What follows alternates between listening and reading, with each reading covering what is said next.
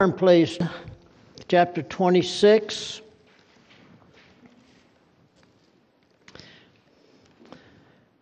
And we'll read verses 3 and 4.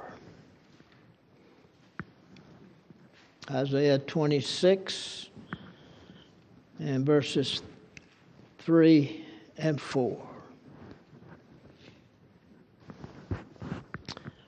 Thou wilt keep him in perfect peace, whose mind is stayed on thee, because he trusteth in thee. Trust ye in the Lord forever. For in the Lord Jehovah is everlasting strength. And let's pray, please. Our Father, we thank thee. We can approach thy holy word. We know our great need of the Holy Spirit to open our hearts, to teach us, to lead in the preaching of the word, and give us, Father, that willing heart to receive and apply thy word to our lives. Thank thee for such a glorious Savior that loved us and gave himself for us. And because of Christ, we're able to have this sweet fellowship together around the word. And we look to thee. Thou art our Father which art in heaven, and we say, hallowed be thy name. Draw us all close to the Savior. May we know his presence here this morning. Thank thee for the promise, 2 or 3 gathered in his name. He's there in the midst of them. We pray in Jesus' name. Amen. Thou wilt keep him in perfect peace, whose mind is stayed on thee, because he trusteth in thee. Trust ye in the Lord forever, for in the Lord Jehovah is everlasting strength. In the context of these 2 verses, verses 1 and 2, we find out this is a song that was being sung. But we know it's by the Holy Spirit that we have these words, and it's speaking of our great God. It's a promise. I love the promises in the Word of God. I understand there's some 3,000 promises. I've never counted them. I'll just accept that. I read it somewhere. But yea and amen, each one of them in the Lord Jesus Christ. And as we look to the Lord, and the blessed Spirit teaches us that we are guilty. We have our original sin. Preachers don't talk about original sin a whole lot these days. I was reading a sermon by George Whitefield, and he was talking,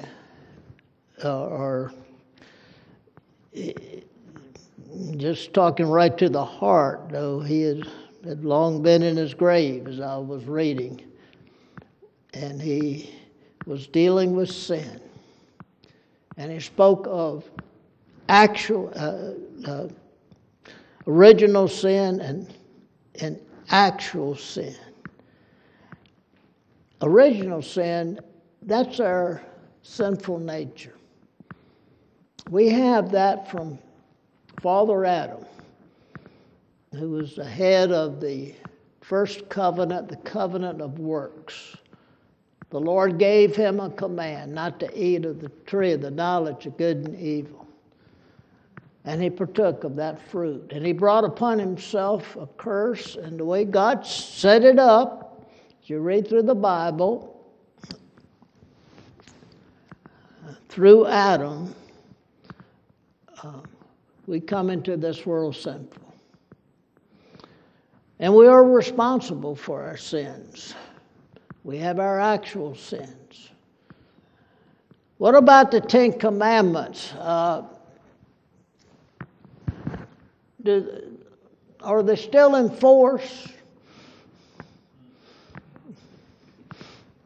And I want to say a Presbyterian amen, amen, because as much as it pierces my heart, and I see my own sin, And yet that's part of the gospel.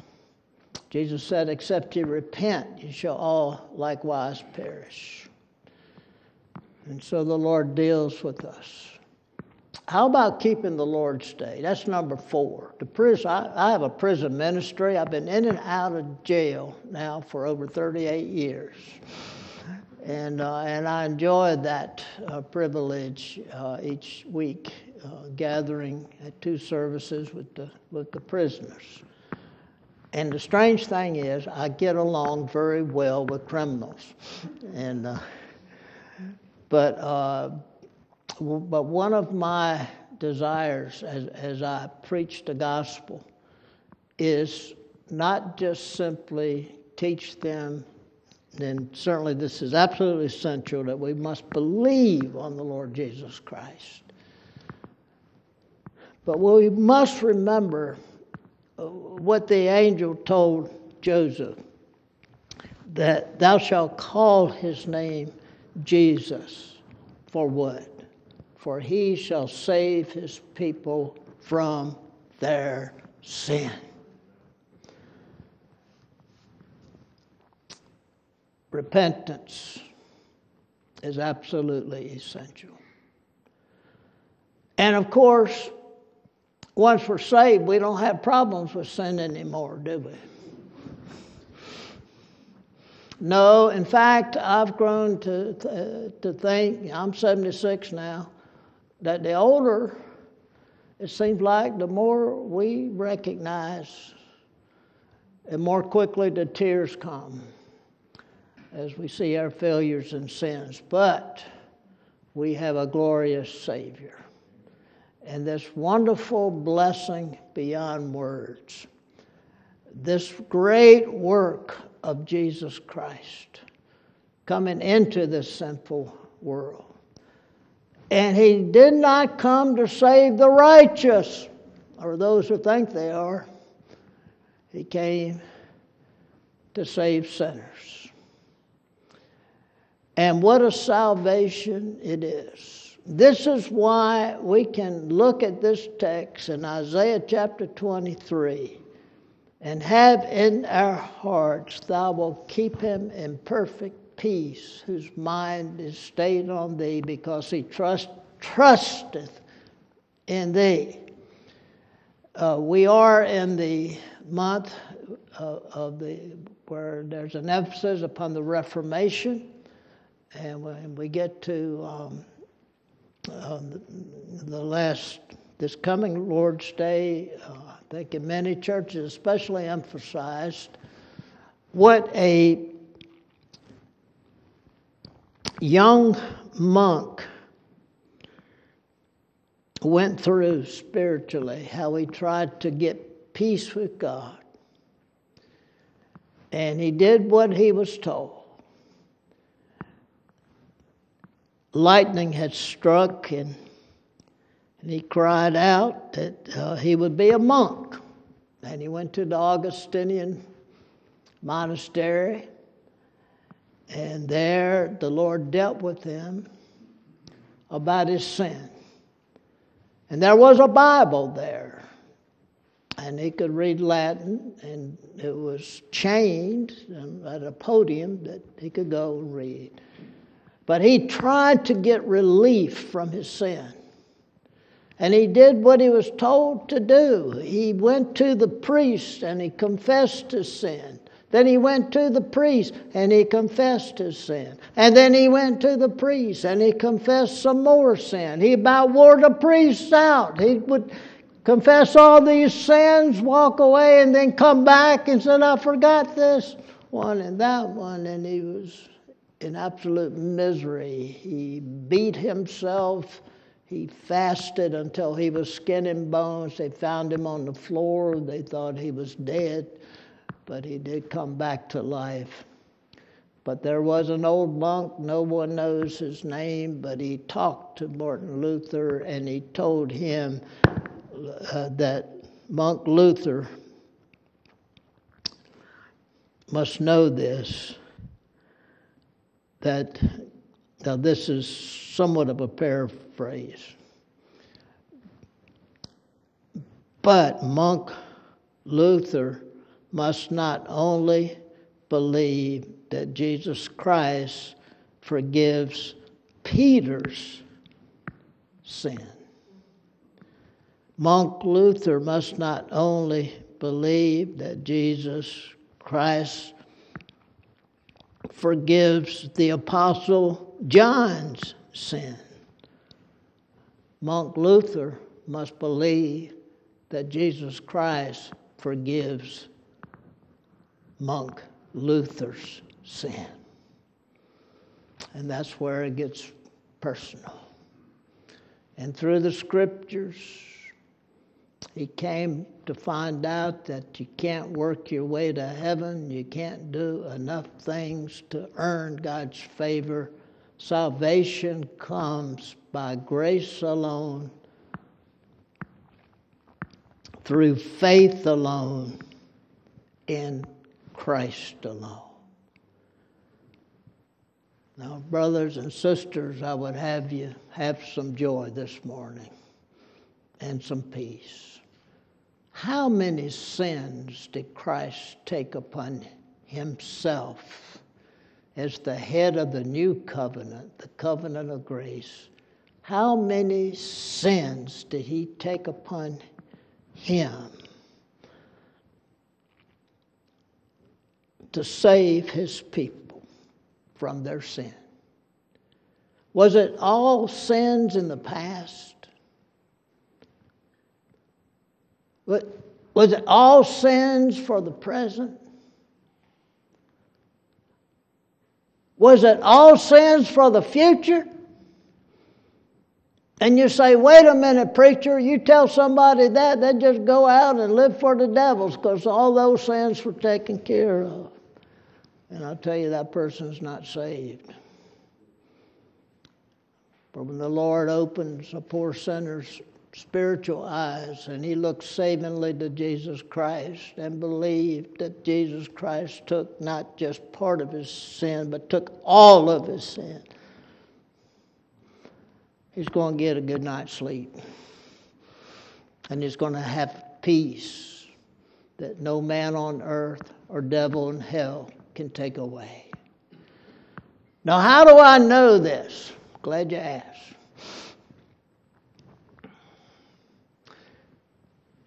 The prisoners, you excuse me, I'm not really,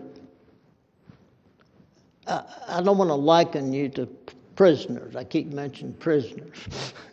But you know we all are a bunch of sinners, every one of us. But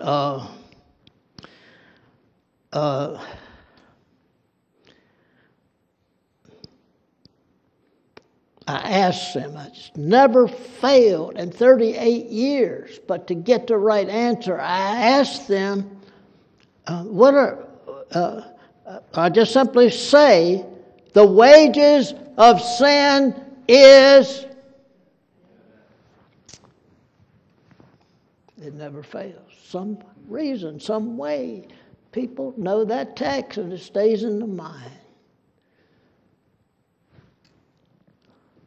You know, this is one of the reasons, and of course many others, but one of the reasons I know Jesus Christ took all of the sin upon himself is because of the resurrection. If there had been even one sin not paid for all of God's elect, he could not have come out of the grave. Brother and sister, rest your soul on this. Yes, we fail daily. And yes, we are to seek forgiveness daily. Give us this day our daily bread. Forgive us our trespasses as we forgive those that trespass against us. But know this, in justification by faith alone, in God's courtroom, we have already been pronounced not guilty. I remember one prisoner coming right off of his chair when I said that. He was so filled with praise and joy. There is therefore now no condemnation to them who are in Christ Jesus. That's settled now and for all eternity. When you get before the judge of all the earth, you will not be more justified, which means to be declared righteous through the saving work of Christ, that He took all your sin. Every one of them have been judged. There's no double jeopardy in God's courtroom. Your sins are not going to be judged twice. If the Son has made you free, you're free indeed. And you stand before the judge of all the earth, not guilty. Now there's another doctrine, it's called adoption. It's not mentioned a whole lot, but it's a precious teaching whereby the Spirit of God enables us to cry, Abba, Father. Our dearest Father. Abba is an Aramaic term, but it means the Jews would not use that in reference to God because it was too familiar. But it's my dearest Father. To as many as received Him, to them gave He power to become the sons or the children of God, even them that believe on His name. That word, even them that believe on His name, it's in the present tense in the Greek. Isn't that exciting? What does that mean? Glad you asked. The present tense is continuing action. It's not just once. That's the aorist. This is present tense. Continuing action. The elders in our church, when someone comes for membership, they love to hear the testimony. They ask for the testimony, when that person's saved, how the Lord worked in the heart and all that. But there's one thing they want to know. Because nobody can look into somebody's heart and tell with certainty whether they're saved or not. But one thing they want to know, are you believing Jesus Christ right now? Paul said, for me to live is Christ and to die is gain. May the Holy Spirit put this deep into your heart. I'm afraid we've gotten far away from what this holy book has to teach concerning being a Christian. Being a Christian is not just making a decision and sitting down with the devil all day and think at night you're going to sit down with Christ. Now, you can't earn your salvation. Christ did all that saves you. But if you are saved, Jesus said, my sheep hear my voice, I know them, and what? And they follow me.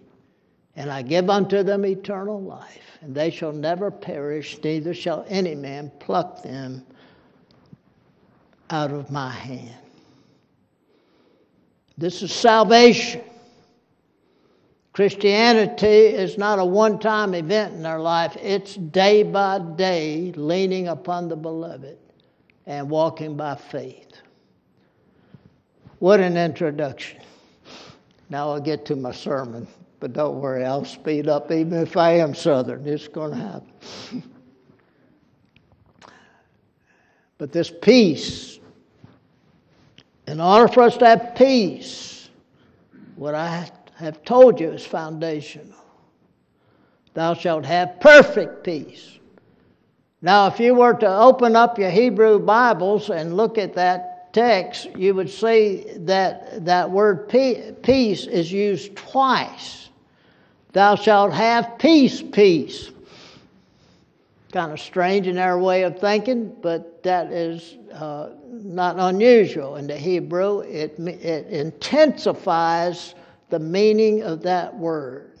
And thus the translator said, thou shalt have perfect peace. And there's no peace like it. You can't get it anywhere else. The devil can't give peace. Not this kind of peace. I read about it in Isaiah, that the wicked cannot rest. They do not have any peace. They're like the troubled waters.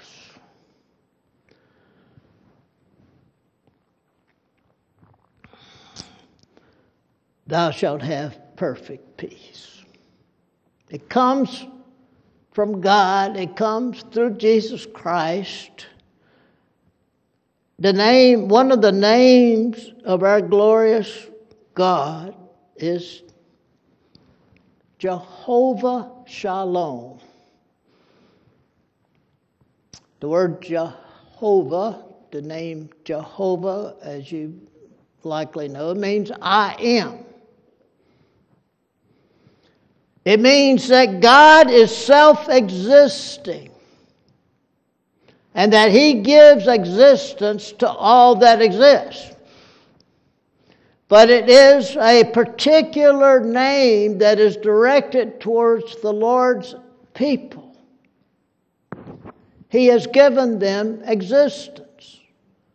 Those slaves in Egypt that we read about in Exodus, that the Lord delivered according to His promise that He gave to Abraham some 400 years previous. What a God we have, and what a Bible we have. There's no book like this book. So many ways reveals to us only God could write this book.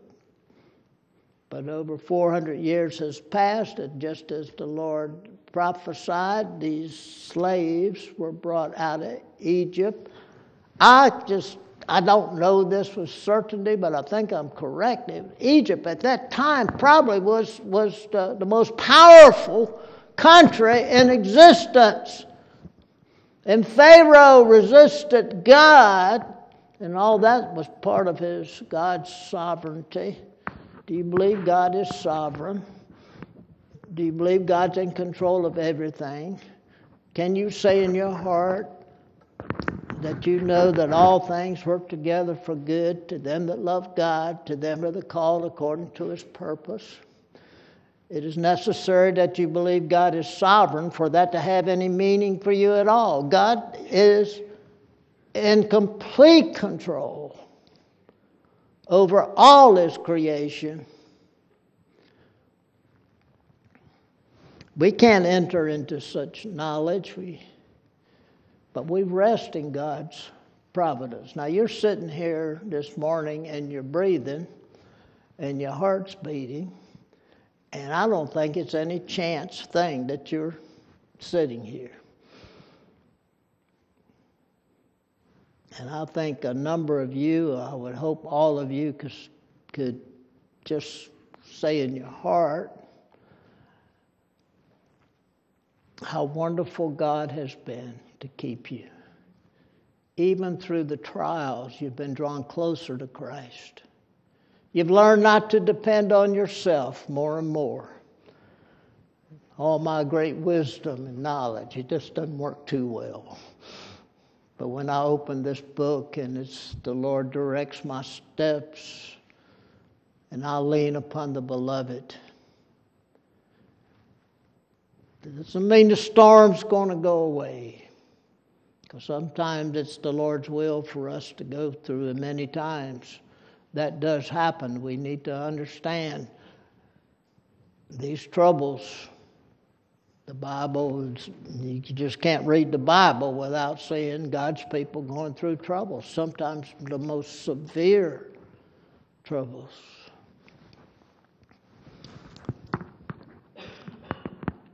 I had a situation several years ago. I was listening to a Christian radio station, and it gave an account of one of the martyrs that was burned at the stake.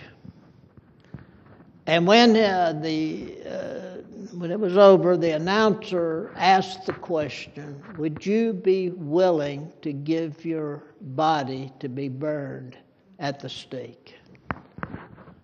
Had a friend, well, he's still a friend, and we talked about that. And he said, you know what? I would not even take my finger and put it over the open flame of a candle and keep it there, much less have my whole body burn. And it came to me that I was asking the wrong question. And the announcer was asking the wrong question. The question is not whether or not I could do such a thing. The question is the grace of the Lord Jesus Christ sufficient to enable me to even give my body to be burned?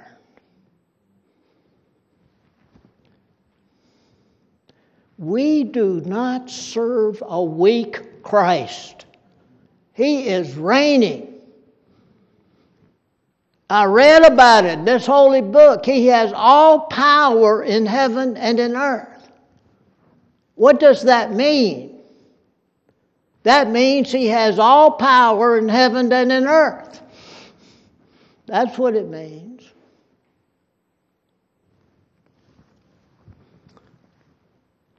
He gives us every heartbeat. He keeps us by his grace.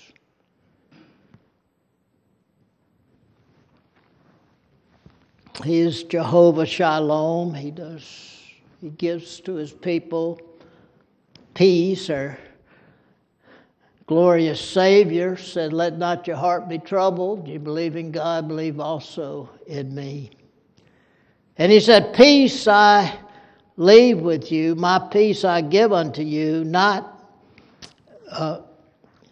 not your heart be troubled, neither let it be afraid. The blessed Holy Spirit. But the fruit of the Spirit is love, joy, and what? Peace.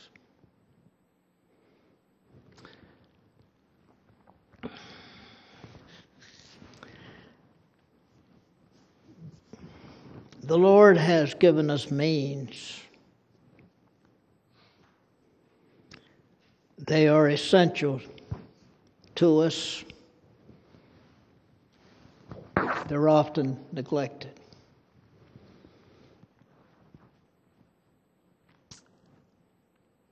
I'm going to give an illustration from A.A. Hodge. Some of you may know the theologian I'm talking about. From Princeton. You know Charles Hodge, maybe. Maybe you don't. But I'm just trying to tell you, I stole this illustration from him. But it helped me a lot. And I'm paraphrasing it, but if we had a table out right here, maybe I shouldn't be doing this, and it was just filled with delicious and wonderful food. And someone came up to me and said, Pastor, I'm hungry. And I would say, oh, we got all this food. Come on and eat. Help yourself.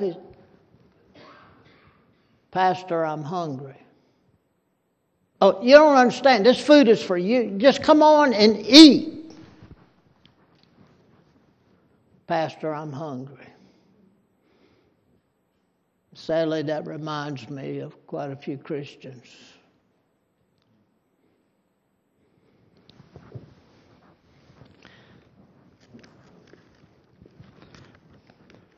This holy book. God has given it to us. It's got blood on every page. We're those who are so burdened that we have the Bible in our own language that can be understood. It had become the forbidden book in the Dark Ages. Rome would torture, throw into dungeons, burn at the stake if one was found with a Bible. Do you think we're going back into the Dark Ages? It's enough to make you wonder, isn't it? I know the Lord could come again, don't get me wrong, but still, no man knows the day nor the hour with absolute certainty. But the Lord has given to us the sacred scriptures. Brother and sister, you should be in this holy book every day. Praying first, seeking the Lord's help. And I suspect none of us can claim perfection in this. I think that's one of the ways the devil attacks. Maybe the first, and I got this from Octavius Winslow. How do you like that name? Octavius Winslow. I thought that was the most wonderful name for this man that lived in the 1800s, as I recall. I loved his Christian, but Octavius, what does it mean? And I tried to find out. I finally found out. You know what Octavius means? It means he was the 8th child born in the family. So, but he wrote a book on spiritual declension, and in that book he said the beginning of spiritual declension is when we stop praying. Oops. Thought I was having a heart attack.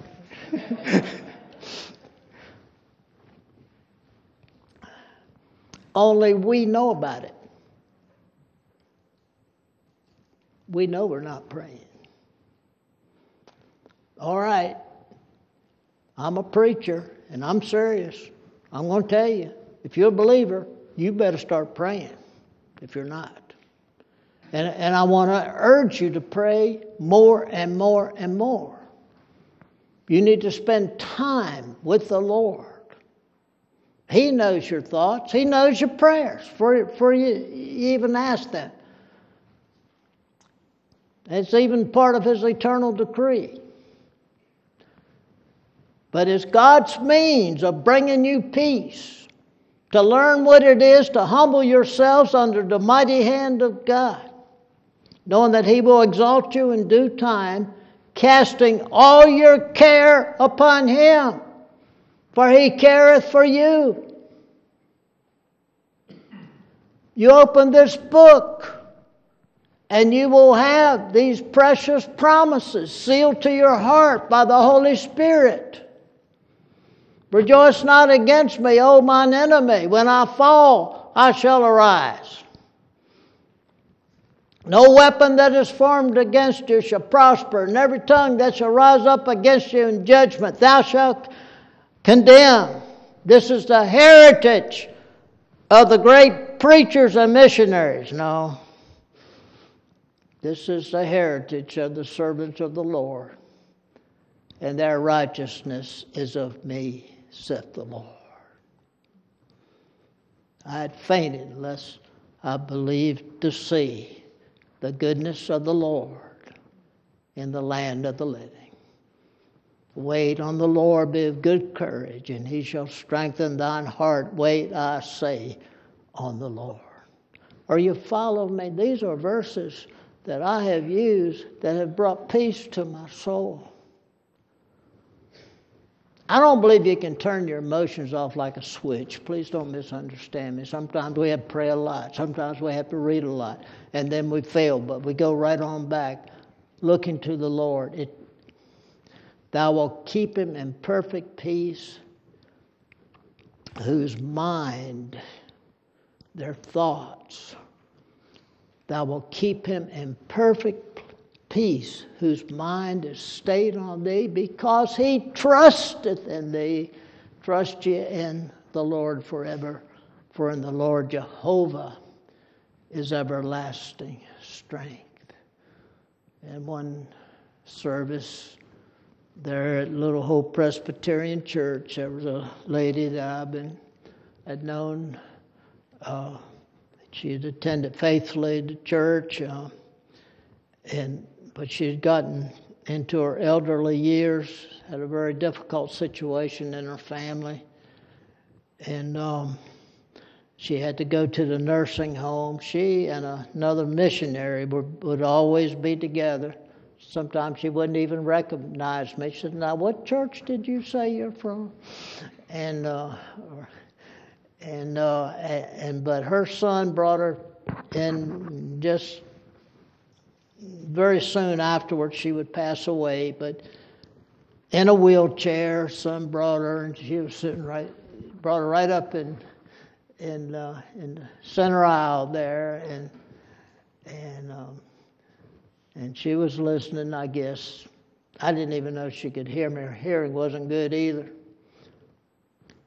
And in the sermon, I quoted that last verse in the 23rd Psalm. Surely goodness and mercy shall follow me all the days of my life, and I will dwell in the house of the Lord forever. Remember this Presbyterian congregation. And when I said that, she said, "Hallelujah!" Woke us all up. I told them it was the best sermon y'all have heard in a long time. Coming from that lady, that dear lady. This book is real. This book is the truth. I'm going to give you a definition of truth. Got it from an old country preacher, evidently. I was listening to the radio, it had bad grammar and everything else, but you could tell his heart was in what he was saying, and he gave a definition of truth. He said, truth is what is. A lie is what is not. The devil's a liar. Aren't you tired of lies? Oh. This is the truth. This is what is. And it'll never change for all eternity. And Jesus is the way, the truth, and the life, and no man cometh unto the Father but by him.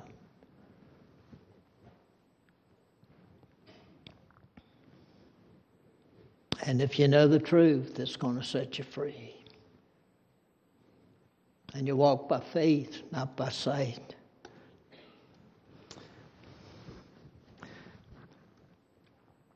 I had one other point I wanted to mention. That's simply endurance. You got to be patient. I don't like trouble. I know what it is to weep.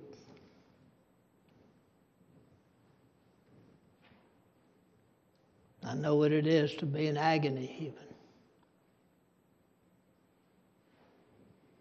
But wait on the Lord, be of good courage, and he shall strengthen thine heart. Wait, I say, on the Lord.